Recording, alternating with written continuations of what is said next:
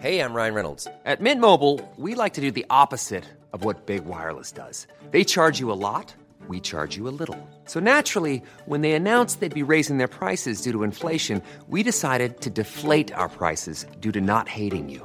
That's right. We're cutting the price of Mint Unlimited from $30 a month to just $15 a month. Give it a try at mintmobile.com/switch. $45 up front for 3 months plus taxes and fees. Promo rate for new customers for limited time. Unlimited more than 40 gigabytes per month. Slows full terms at mintmobile.com. Hey, it's Ryan Reynolds, and I'm here with Keith, co-star of my upcoming film, If, only in theaters May 17th. Do you want to tell people the big news? All right, I'll do it. Sign up now and you'll get unlimited for $15 a month and 6 months of Paramount Plus Essential Plan on us. mintmobile.com/switch. Upfront payment of $45 equivalent to $15 per month. Unlimited over 40 gigabytes per month. Face lower speeds. Videos at 480p. Active Mint customers by 531.24 get 6 months of Paramount Plus Essential Plan. Auto renews after 6 months. Offer ends May 31st, 2024. Separate Paramount Plus registration required. Terms and conditions apply if rated PG. The Slaughter podcast will be discussing topics that some listeners may find disturbing. If you're still listening, enjoy it, because it'll be the last one for a while. We're on a break. Summer holidays, clink! So, this is really, really fucked up one that I can't believe I haven't heard of, and there's no documentary for. It's so fucked up. It's a real family affair, this one. So, it's quite an old one, but not old enough for them to be dead.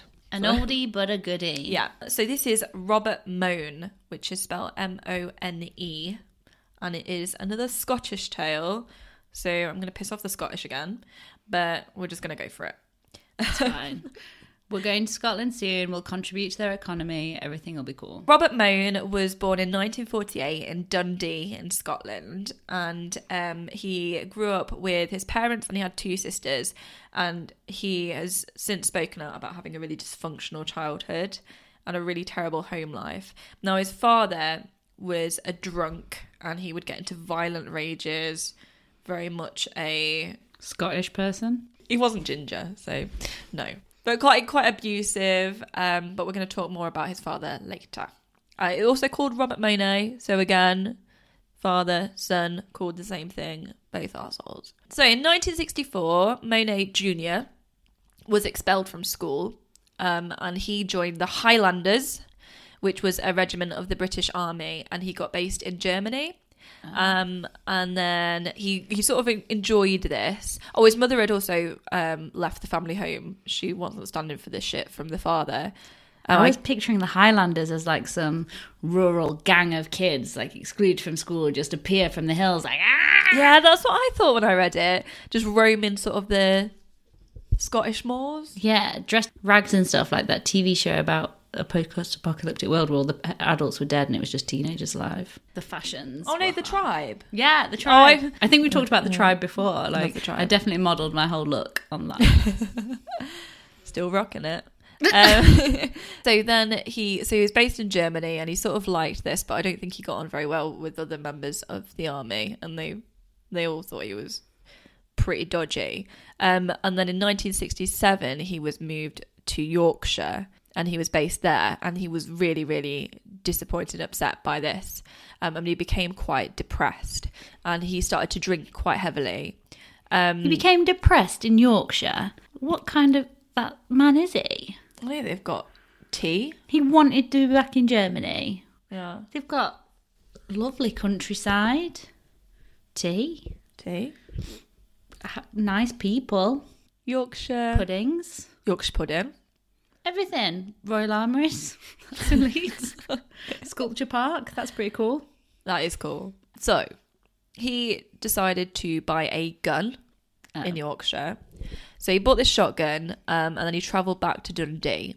And there he basically went on a big bender. But as well as that, he went to doctors, and he got quite a lot of prescription painkillers and some antidepressants as well. So he was on a cocktail of God knows what. He attempted suicide, but failed.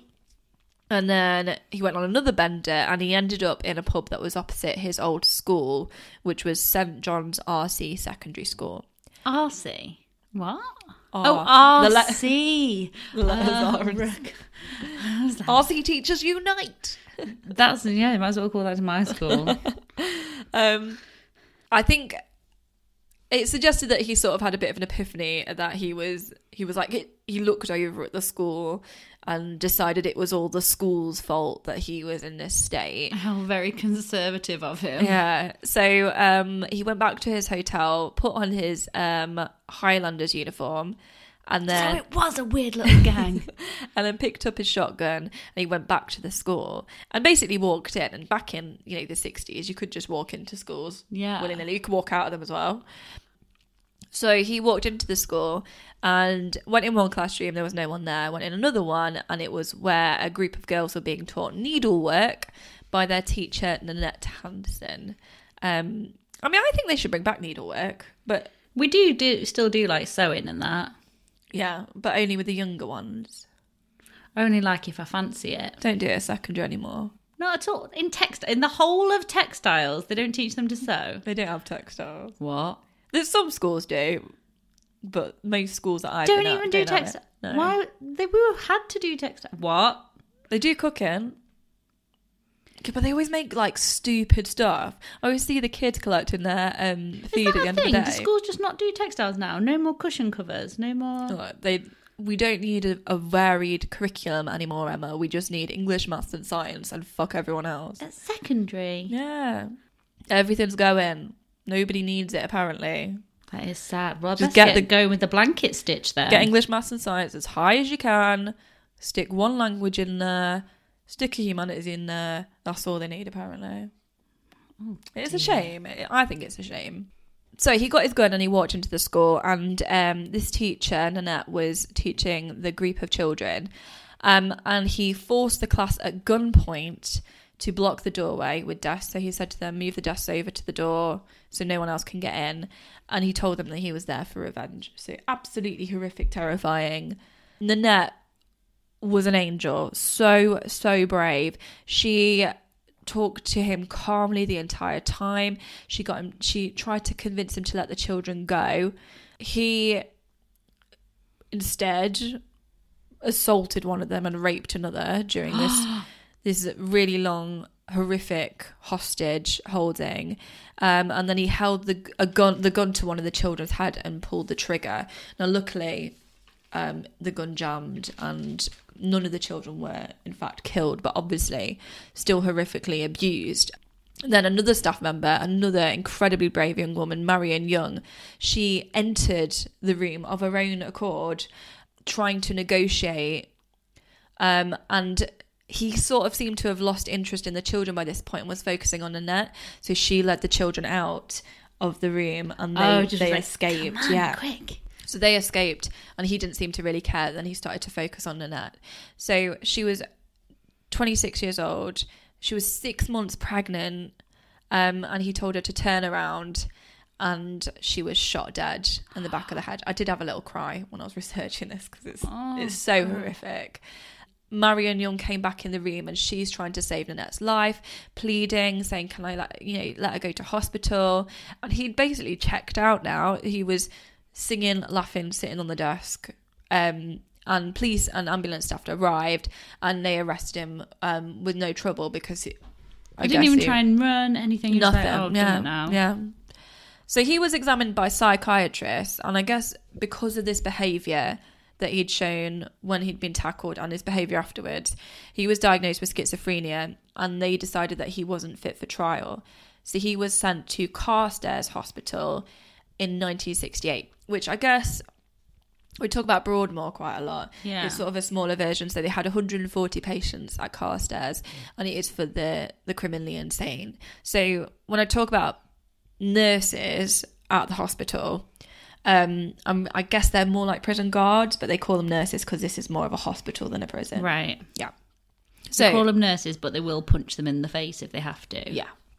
So 1970, Thomas McCulloch, a young man, shoots two chefs in a hotel over an argument over a bread roll. So he shot one chef in the face and one in the shoulder. Now he's arrested and he's found unfit to plead at trial. So he's also sent to Carstairs, and he and Moan start a relationship. Oh. So a long-term relationship. He's done the whole gamut now, hasn't he? So McCulloch is a lot younger, but he's much more dominant in the relationship. So he starts to sort of take charge, and the pair. We do mean sexual, don't we? Not just like we're friends. Yeah, sexual relationship. Like they're in a gay. I just didn't know if you meant they were like partners in crime. Right? No, they're in a gay relationship. Are they allowed to do that? Just bed hopping? Yeah, in the hospital. Yeah, I assume so. I mean, you can do it in jail, can't you? I guess you can. Yeah. So, in 1976. The two began to carry out a plan that they've been hatching for 6 months. So I've just remembered what they do. Fucking hell. Right. It's not nice. So they're part of a drama group at the hospital. Right. And although they're crap at acting, they're part of set design and props. Now, they only joined this because it allowed them access to collect items that they could use as weapons. Screwdrivers, saws... Yeah. So what they did is they created a load of weapons ready for their escape attempt. So they had handmade axes, handmade knives. They made wire. Are they garrots? Yeah, garrots. Yeah. They made rope ladders. They also stole mustaches and beards from the costume department. No way. So they are kitted out. They've created this sort of escape kit 101, and they even made sort of like a fake bit of set, I think, to keep them in, because obviously they're in charge of the set and design, so they can do what they like. So then 30th of November of 1976, after the actors have been rehearsing, and then I think they left the rehearsal area, and the two, so McCulloch and Moan, left the rehearsal area and they went into what they called a social club. I mean, this hospital sounds brilliant. It does. I mean, there's drama, social club. Why did they want to escape? Yeah. So in the I bet they let them do textiles as well. It's better than school. In this social club, there's a nurse and a patient, and they're talking, and the two run in and threw paint stripper in the patient's eyes, which I thought was weird, considering one's a staff member and one's not. So these two people are called Neil Mullen and Ian Simpson. So Neil is the nurse and Ian is the patient. So they tie up both Neil and Ian, and then they attack Ian with an axe, and then they slash Neil with a knife. So pretty horrifically injured, and they take the keys. Now they're able to make their way to the nursing office, and there they disconnect the phone lines for the whole prison. Then McCulloch says to Moan, "Oh, I've forgotten something, I've got to go back." Absolute bullshit. He takes this opportunity to go back into the social club, and he gets a bigger axe, hits both Neil and Ian over the head with that, kills them both, and then takes Ian's ears and scalps him on the way out. Oh, God. I mean, I guess they didn't have any of those in the costume wardrobe. Then they go outside, use the rope ladder to climb over the fence and get onto the road, and McCulloch then lays down in the road. So they've got this all planned. They knew they were going to get to this point.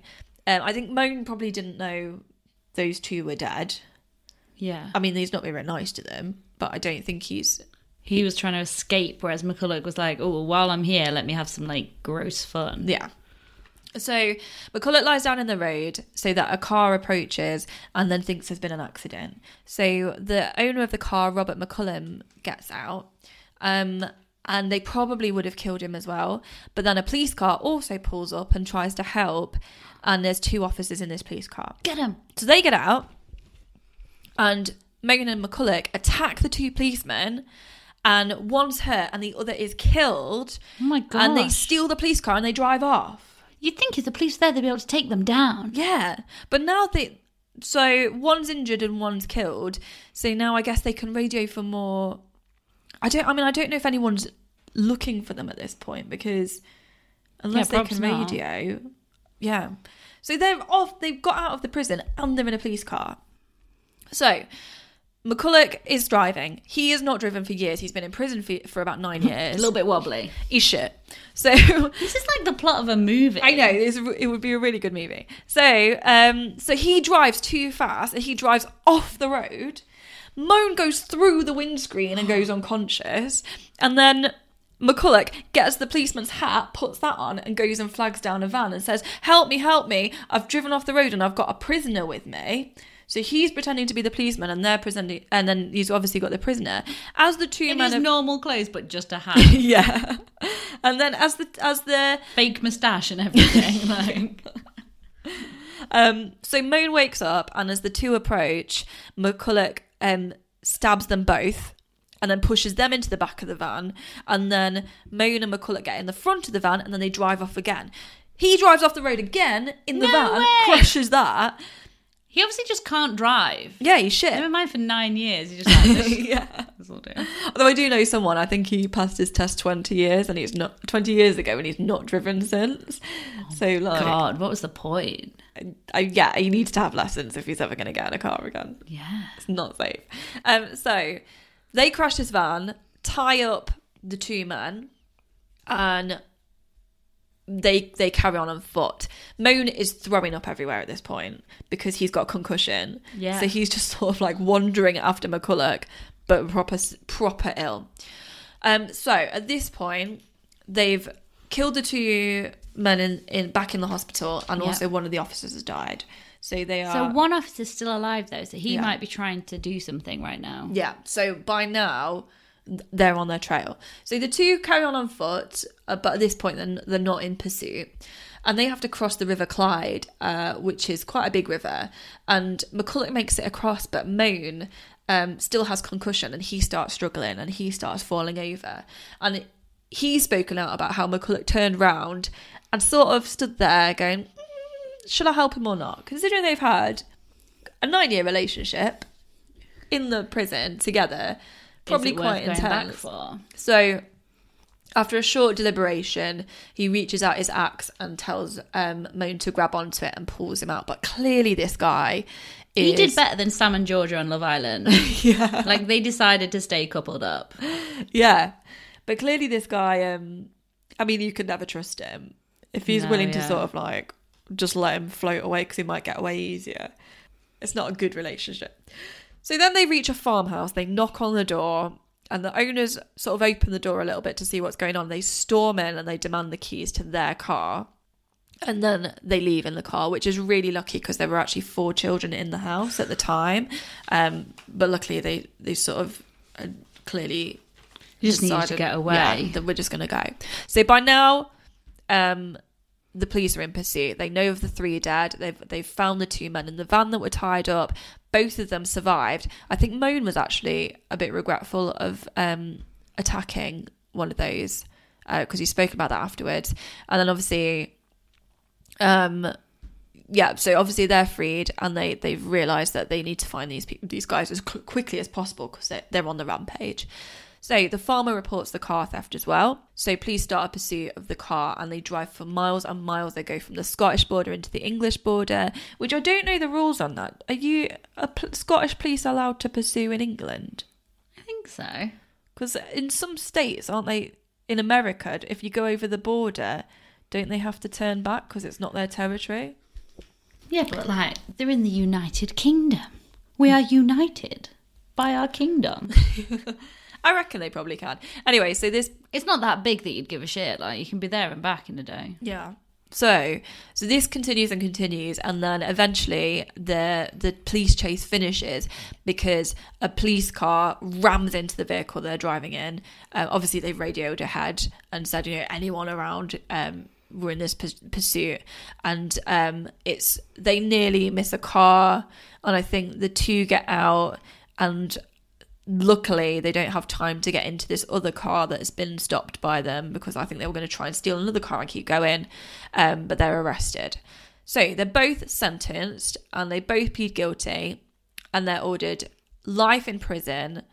They called it your natural life, but with the prerequisite of until you are no longer a danger. So right, if they are just decided that they're not a danger, they'll go, but unless that, there's no sort of definite sentence. You're just staying in prison forever. Did they go to real prison? Then they go to real prison. So they decided that they were sane, which is why it caused a lot of controversy, because people said, well, why were they in the hospital if now Yeah. they're sane enough to commit this crime and then be tried. They were insane, but people were just more angry with them this time. Yeah, I guess. So, I told you we'd come back to the father, and we do. So Robert Money Sr., the father, was also known as Sonny. So I'm going to call him Sonny just so we can catch sort of the difference between the two. This whole time that his son has been in prison, he has been developing quite the criminal record, getting into fights. Everyone fucking hates him. He's a total bully, very abusive. Obviously, the mother left years ago. He got another wife as well, abusive to her. But he goes around town and he's bragging about these murders committed by his son. He thinks he's proud of him. He's so proud of him. He thinks he is brilliant. And every conversation he has with someone, do you know who my son is? Do you think because he killed a policeman? Yeah, he thinks he's brilliant. Well, he thinks the first murders were brilliant anyway in the school. The first murder of the teacher. And then he thinks this rampage was even better. God. So he pledges in the pub where all good pledges are made. That he was going to become more famous than his son. What? I know. So, 29th of December, 1978, Sonny goes to a flat, in like a block of flats, and he kills their 29-year-old Catherine Miller, who he used to go drinking with, and who had recently got married to, not to him, to someone else. Jane Simpson, who's the owner of the flat, and Agnes Waugh, W-A-U-G-H, a 70-year-old woman. He beat them, he strangled them, and then he laid their bodies out on the bed. In fact, I think one was laid out on the bed and then two were put in armchairs and just left in the flat, and then he went back to his normal life. So he's killed these 3 women.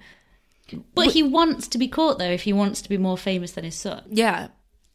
It was days before officers found them, but basically they found them because one of the women was reported missing, and then they started looking as to where she could be, and then they found them in this flat.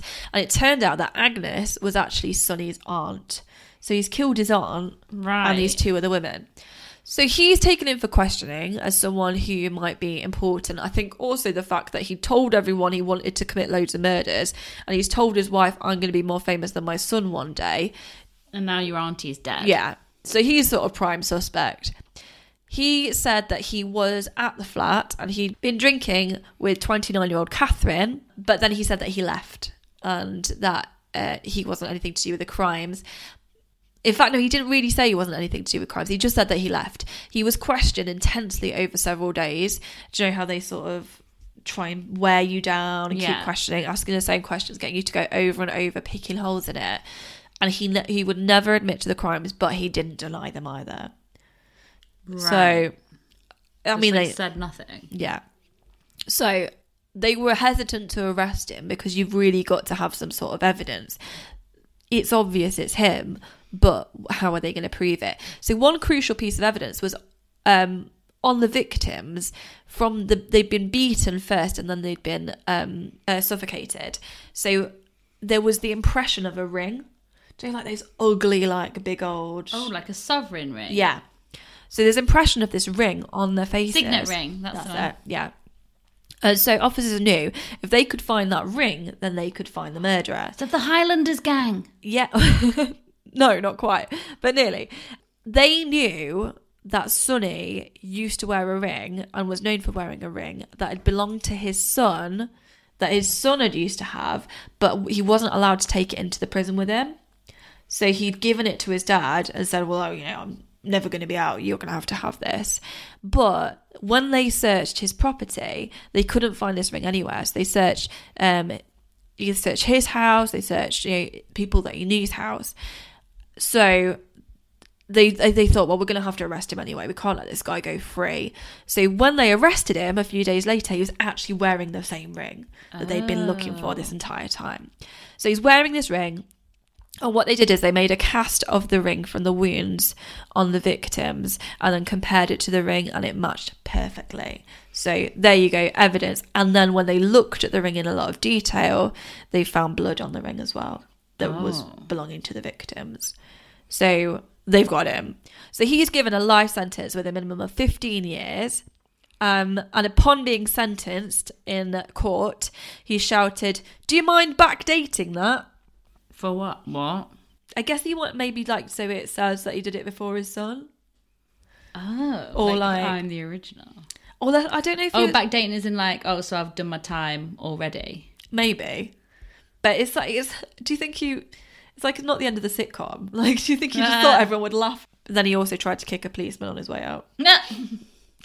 Well, might as well while you're at it. So in prison, Sonny continues to cause horror in the lives of people.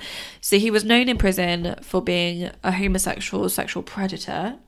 And basically, if young men would come in and be sentenced, he would sort of prey on like the young naive men and get them to do stuff for him and offer to look after them. Oh, it's very Wentworth, isn't it? But 3.5 years into his sentence, he's actually stabbed to death by another inmate. Put a stop to that. Yeah. So McCulloch there, going back to McCulloch and Moan, McCulloch trained as a counsellor and he worked with other inmates and he sort of became a bit of a model prisoner despite this horrific background and the horrible things he'd done to people. Just needed a bit of structure.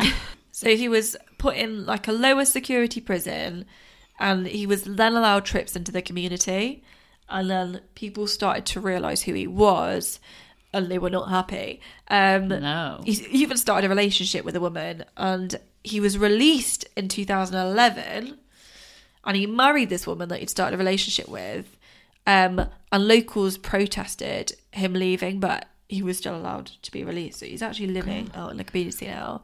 Robert Moan Jr., he remains in prison and he's actually had time added to his sentence for attacking another prisoner while in prison.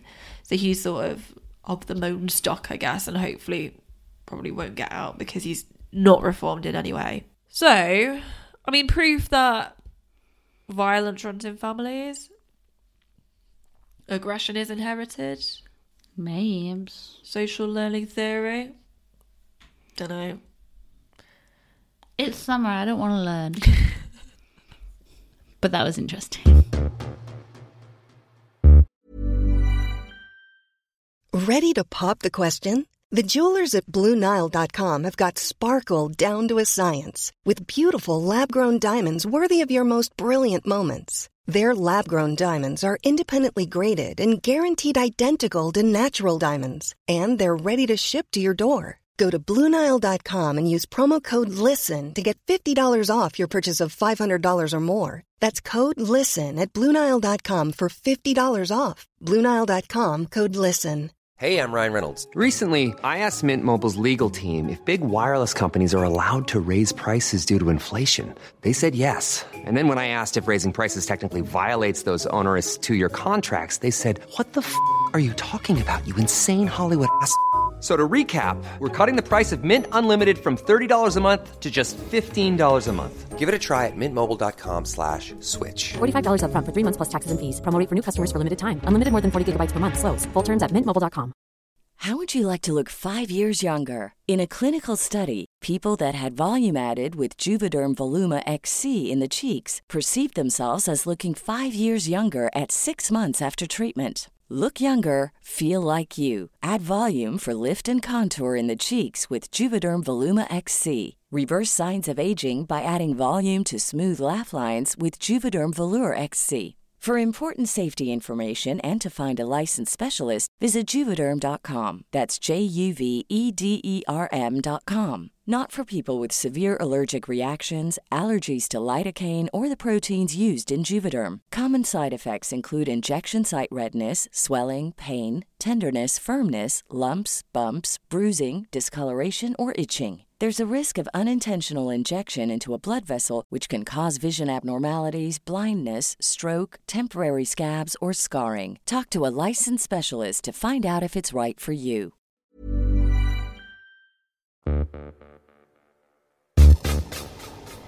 Right, I'm going to tell you a little story now. So, I was looking at some con men this week.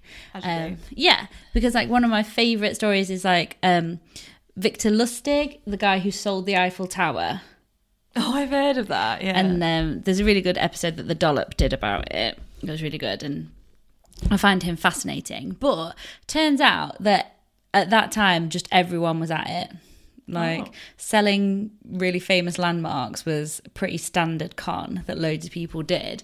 So there's one person in particular that came up, this Arthur Ferguson. So another Scottish person. Not a lot known about him. Arthur Ferguson was a Scottish actor, and he was born in Glasgow in 1883. And he made a living performing in a touring company and doing a variety of small roles. And by 1923, he found himself in London. Now, it's thought that he had played the role of an American who conned people out of their money, and this gave him his inspiration. It's like when I used to watch a film when I was younger, for about 3 weeks after, I'd be like, right, that's my personality now. Whereas he just went one further. He played the role and went, yeah, I'll do that. This will be my life. So Ferguson was in Trafalgar Square in London Centre when he came across a man who was looking at one of the monuments, Nelson's Column. So if anyone doesn't know, it's a huge granite column. It stands at about just over 51 metres tall. And then on the top is a little statue of Admiral Horatio Nelson. You say little and you're holding up your fingers as if it's like the size of a Beanie Baby. Well, because then I looked it up, the statue itself on top of the column is 5.5 metres tall, which is huge. But whenever I've seen it, because the column's so big, it looks shit. Like you can't, life size, you can barely see him. If you're underneath it, you can't see it. No. You have to be stood really far back, and then there's buildings. You can't really see him. It's pointless. Lower that column. I'm not a fan of it, if I'm honest. It just looks like those bollards that rise up and down. Yes, that's a good idea. Because honestly, it's mostly column. That's all it is. Nelson's not getting much of a look in. It's quite underwhelming. But apparently at the time, this man was really admiring the column, having a look up. And Ferguson went up to the tourist, who turned out to be an American on holiday from Iowa. And he said that he was the official tour guide of Trafalgar Square. Now, Trafalgar Square is not huge. No. You don't need a tour guide for it. It will take, all of 2 minutes to be like, and we've done a 360. It's over. But he said he was the official tour guide.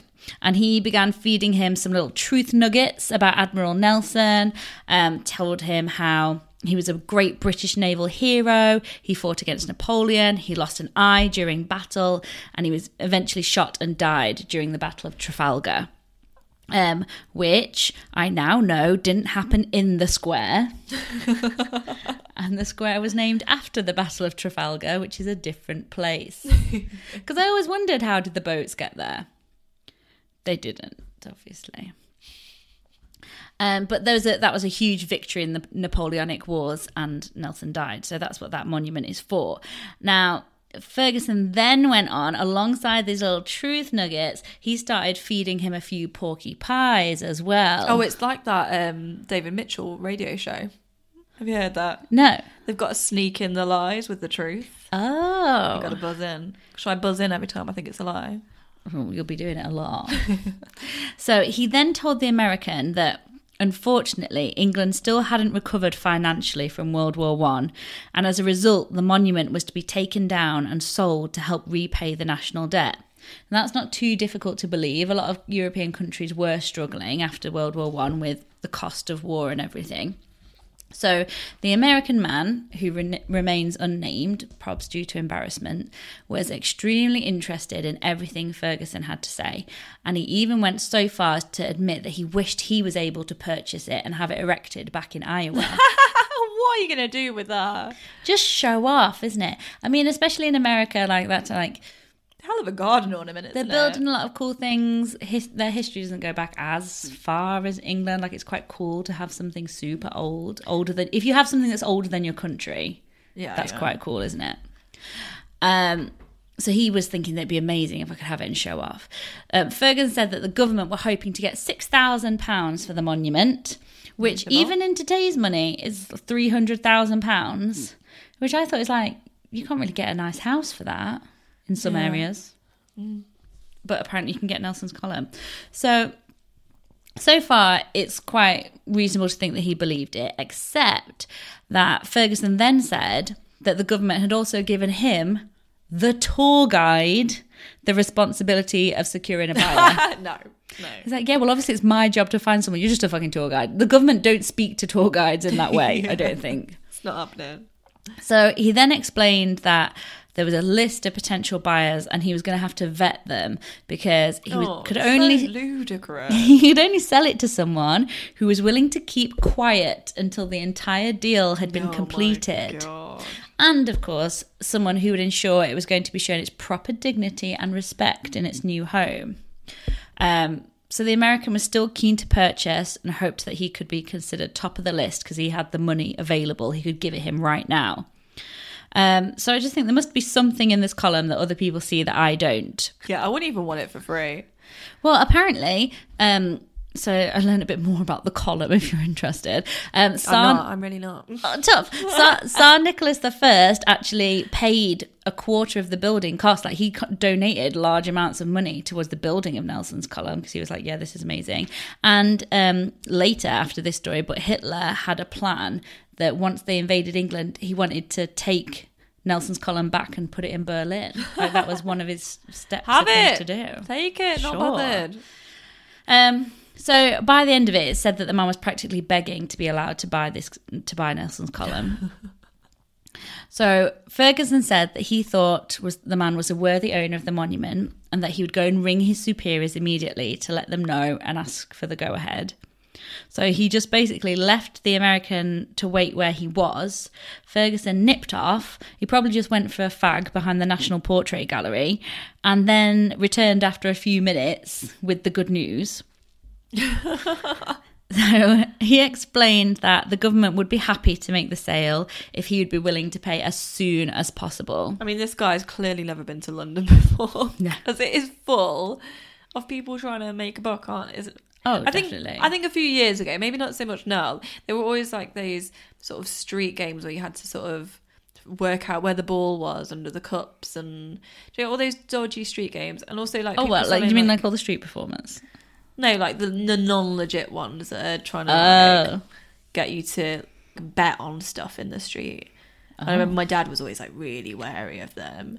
We went past one and they try and hook you in because he went past this one table and he was like, well, clearly it's under this part. And there's this guy going, I don't know where it is. Obviously he was in on it. I couldn't possibly tell you which one had the ball under it. And my dad went, well, it's that one, obviously. And the guy was like, oh, right, well, you've won some money. I've just got to see that you've got money yourself so that you can bet on the next game. And I was going, go on, Dad, show him your wallet. Like, oh, God. Stupid kid. My dad was like, no, I don't want to show him my wallet. And I was like, no, he's going to give you money. Just show him your wallet. Like, I'm so naive. And show him where you keep it. Yeah. So clearly there was loads of stuff. Bit of hustling. Like Rolexes and all that shit, wasn't it? Well, the American man wasn't as bothered about showing his wallet and he just whipped out his checkbook and literally wrote out a check made payable to Ferguson. Like literally, I'm going to buy Nelson's Column from the tour guide. He put the tour guide's name on the check. Here you go. That is so dumb. He wasn't an idiot, Luce. He got a receipt. Sorry, I'm victim blaming. He got a receipt. He had the evidence of his irresponsibility. That's why I just refuse. If I'm on a night out, I'm always like, I don't need to remember this. Like, don't give me a receipt. All it's going to do is make me feel shame. Yeah. Like, I mean, at least with a check, you can trace where the money's going. Yeah, a little bit. It's not like cash. So Ferguson even went the extra mile and then gave him the name and telephone number of a demolition company who would be able to take down Nelson's Column and rebuild it for him back in Iowa. And after this, they just, like, this all happened in the space of time while they were stood in the square. They just shook hands and went. Done. For £6,000 richer. So now the proud owner of Nelson's Column phoned the building company to get a quote for the removal and shipping of the monument to America. And he was listened to because the company just thought they were helping him with a hypothetical scenario. Like, oh, how much would it cost if I wanted to do this? And then they were like, well, why do you want to know? And obviously he said, well, I've just bought it and I want to take it. And the contractors were like, that is no way possible, not likely whatsoever. It seems like someone's taken you for a ride. So confused and... I love how they were going to give a quote though. I can't get anyone to quote for shit. We just thought like, oh, this is a little fun game. So he was confused, and he didn't obviously have any contacts for anyone in government because he'd only spoken to the tour guide. So the American rang Scotland Yard, and they confirmed that, yeah, you've definitely been conned by Ferguson. So they took a description and they started an inquiry, but Ferguson and the money were just long gone. And to be honest, I was thinking, I don't think I'd have really tried my hardest to solve that one. If a tourist has come, oh, I bought this famous landmark, you just think, oh. Yeah, well done. I mean, there's a little bit Robin Hood-esque. If you've got more money than sense, you're kind of like, I don't know that they would have busted their balls. Or I'm sure they looked into it a bit, but I don't think they would have lost sleep over it. So Arthur Ferguson now realised he had a winning formula for conning the rich and gullible out of their money, and he attempted such schemes several times. He apparently sold the Houses of Parliament clock tower, so obviously not Big Ben, because that's the bell, not the clock, but so he sold the Big Ben, the clock tower, to another American for How did they think they were going to get that home? I don't really know. But what do you think the House of Parliament was going to look like without it? Yeah. So he sold that for £1,000, and then he got another person to put a £2,000 deposit down to purchase Buckingham Palace. Without a look round? Yeah, well, this is the only From the outside. he realised he was being conned because he tried to go in and security stopped him, apparently. He even imitated Victor Lustig further by going to Paris and selling the Eiffel Tower. Though he tried to make it more convincing, he claimed that the tower was unsafe and it was having to be taken down because it was only temporary for the 1889 World Exhibition. Like the Millennium Dome. Yeah, so therefore he was like, well, we're taking it down, I'll sell you all the pieces at scrap metal price. So it's not going to be extortionate. But 1925... however, Ferguson decided to leave England, where he was at risk of being found out and arrested, and head to where all of his favourite people now lived, in America. So his first big con in America was using the most recognisable house in the world, the White House, and Ferguson targeted a wealthy cattle rancher from Texas and explained that the government had a plan which would increase their government funds without having to raise taxes. It wouldn't involve selling off any of their monuments and assets, and which he'd usually said in England. So this time he said the government were hoping to find someone to rent the White House for £100,000 a year, but the first year had to be paid in advance. I mean, it would be a good TV show, wouldn't it? Just watching him do these cons. I wonder if you could do it now. Yeah. But people wouldn't just hand over that amount of money. You'd have lawyers and people check it out, and you wouldn't just random man who approached you in the street. Yeah. So this guy handed over a check and Ferguson once again successfully disappeared. Now, his string of scams would eventually come to an end when he had the misfortune of choosing an Australian gentleman as his next victim. So whilst in Manhattan, Ferguson encountered a man who was over from Sydney on business. And whilst in the vicinity of the New York harbour, Ferguson explained that the government had big plans for expanding and developing the area, and as part of the plan, the Statue of Liberty would have to be removed to make the harbour entrance wide enough to support the increase of traffic the new harbour could expect. And then he went on to explain that a bigger and better monument was going to take the place of the statue, so they were going to sell this one off, and whoever could come up with the £100,000 deposit fastest was going to get it. Problem is now you could do a quick Google, couldn't you? Be like, yeah, it's nothing. True. So the Australian businessmen very much wanted to be able to take the Statue of Liberty and have it displayed in Sydney's own harbour. So Ferguson reprised his role as the official tour guide. He took the Australian on a tour of the statue, and he even posed with him for a photograph underneath the statue that was taken by another tourist passing by. Exactly. So the Australian guy wasn't able to actually raise the funds needed as quickly as Ferguson would have liked. So he was worried that he was going to tell someone about the sale, and Ferguson had to keep hanging out with him, stick close by him so he didn't tell anyone. And then this started to freak out the Australian a bit. Plus, when he was trying to ring his bank to get these funds over, they were getting a bit suspicious. So the businessman went to the police with his concern that he was being scammed.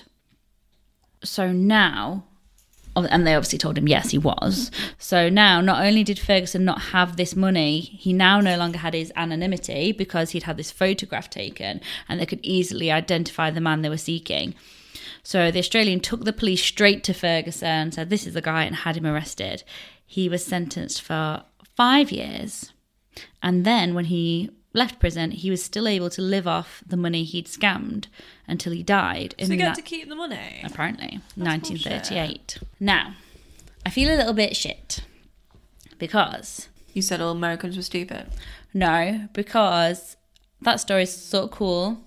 Looked it up. But this was from a book called Fakes and Forgeries by Dr. Brian Innes, mentioned in there.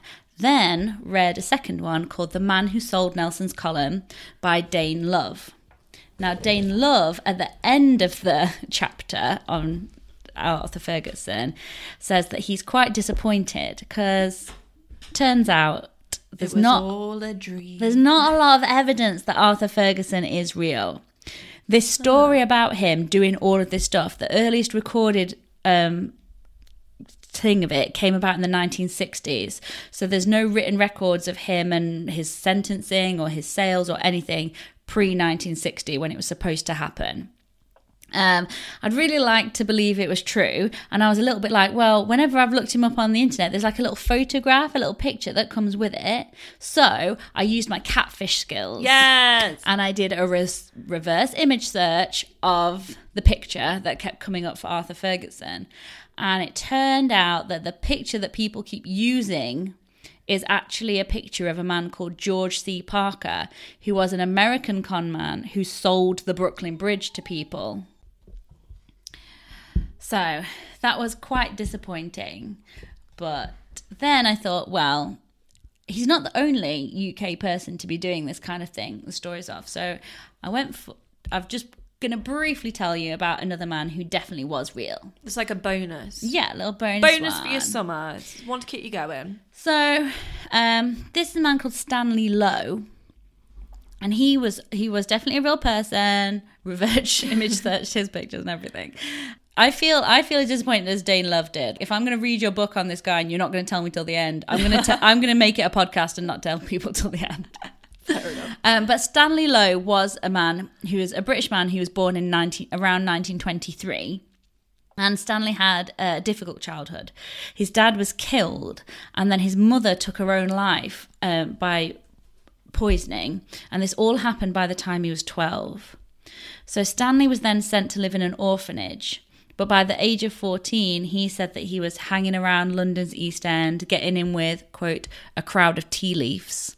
And really? Yeah. Tea leaves. Saying that they used to do all the fiddles, and I got nicked.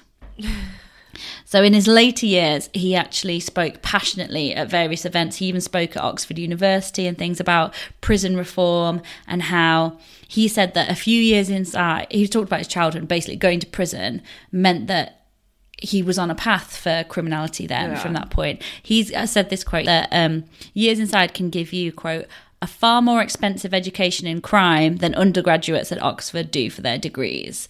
And he just was totally against that happening to young people. Yeah, I mean, he was vulnerable from the offset, wasn't he? Because he lost both his parents. So I guess it's easy to be manipulated or to need to turn to crime. And then once you're in prison, you're surrounded by it. Yeah. So he basically had this perfect training for the life of a con man. Yeah. And so 1938, he did what most good con men do and went to live in America. And it was then when he went there, he met a con man called the Doc. Now, this guy is probably Doc Merriweather, who's another guy who tried to sell the Brooklyn Bridge, an American guy. So the story goes that the Doc had met him, they met in a bar, and the Doc tried to sell him the Brooklyn Bridge. But Lowe, who's a bit more savvy, tried to sell him Times Square. And in the end, they both just had a little lull at, oh, look at us, what a pair we are, and became friends. That's hilarious. So Lowe was eventually deported from America after being sentenced for forging nearly $5,000 worth of forging notes. But he learned a lot. He was like a protege of Doc. And then shortly after World War II, Lowe went to Paris, where he found a wealthy American target and sold him the scrap metal for the Eiffel Tower for £40,000. So many people are buying monuments. It's insane. Like, this is now 1930s, 1920s. So for like 30, 40 years, people were just really desperate to buy big things with no guarantees. We're up in Edinburgh. Should we just try and sell off some of the statues? Yeah, gimme. So he also bragged in later life that he lied to another American saying he was in the film industry and that he sold the Champs-Élysées for £2,500 with nothing on paper. Such small prices as well. The whole... People are stupid. I mean, it's wrong that they're doing it, but it's like... But I can't be mad at it.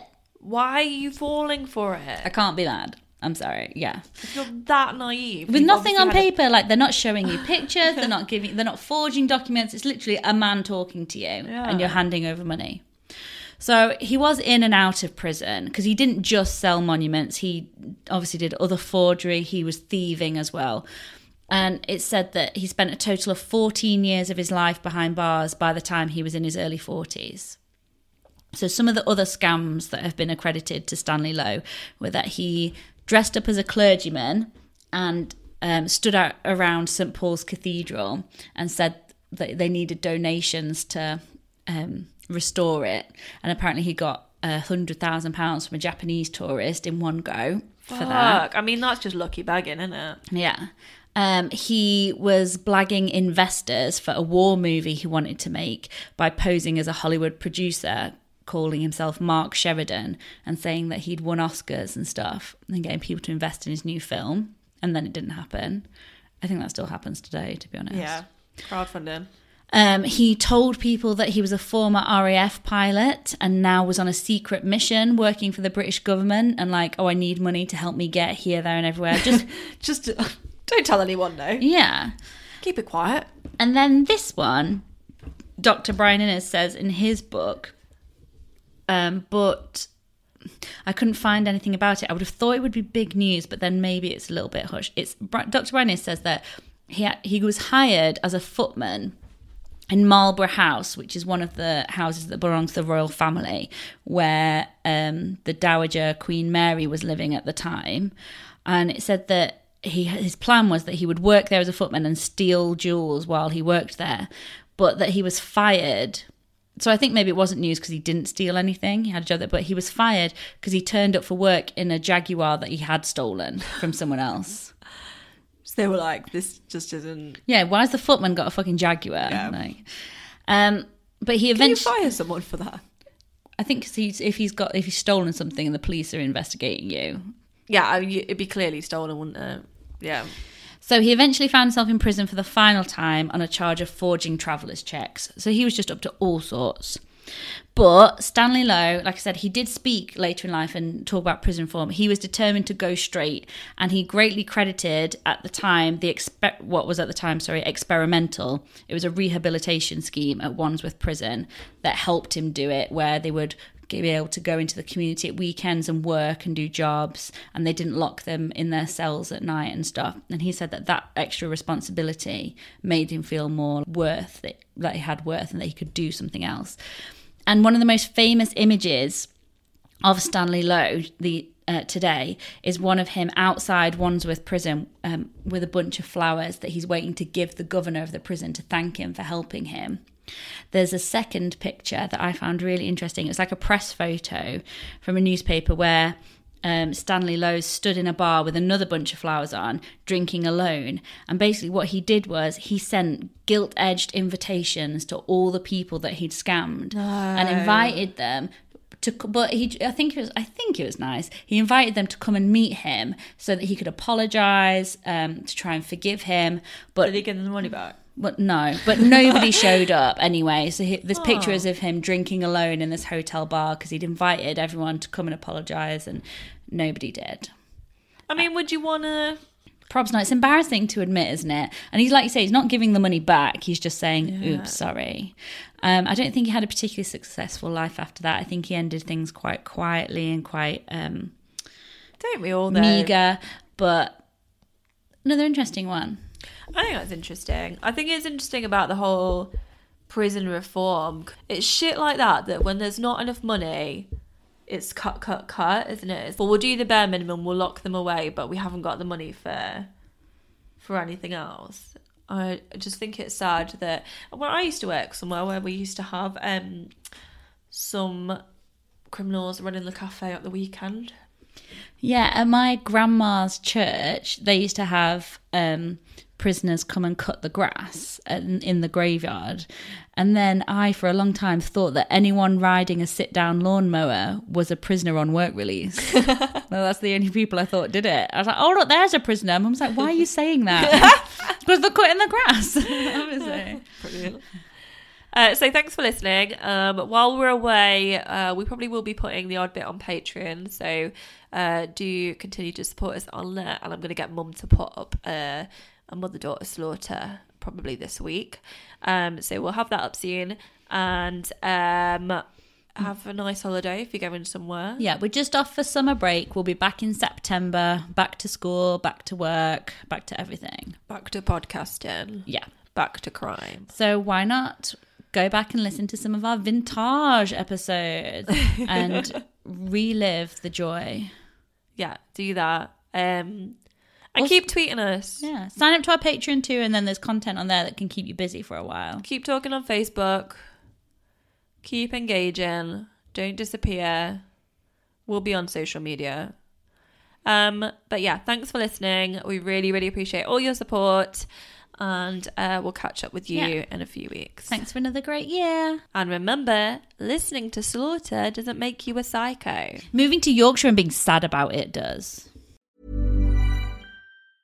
Even when we're on a budget, we still deserve nice things.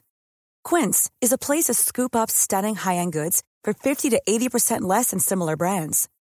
They have buttery soft cashmere sweaters starting at $50, luxurious Italian leather bags, and so much more. Plus, Quince only works with factories that use safe, ethical, and responsible manufacturing. Get the high-end goods you'll love without the high price tag with Quince. Go to quince.com/style for free shipping and 365-day returns. Ever catch yourself eating the same flavorless dinner 3 days in a row? Dreaming of something better? Well, HelloFresh is your guilt-free dream come true, baby. It's me, Keke Palmer. Let's wake up those taste buds with hot, juicy pecan-crusted chicken or garlic butter shrimp scampi. Hello Fresh.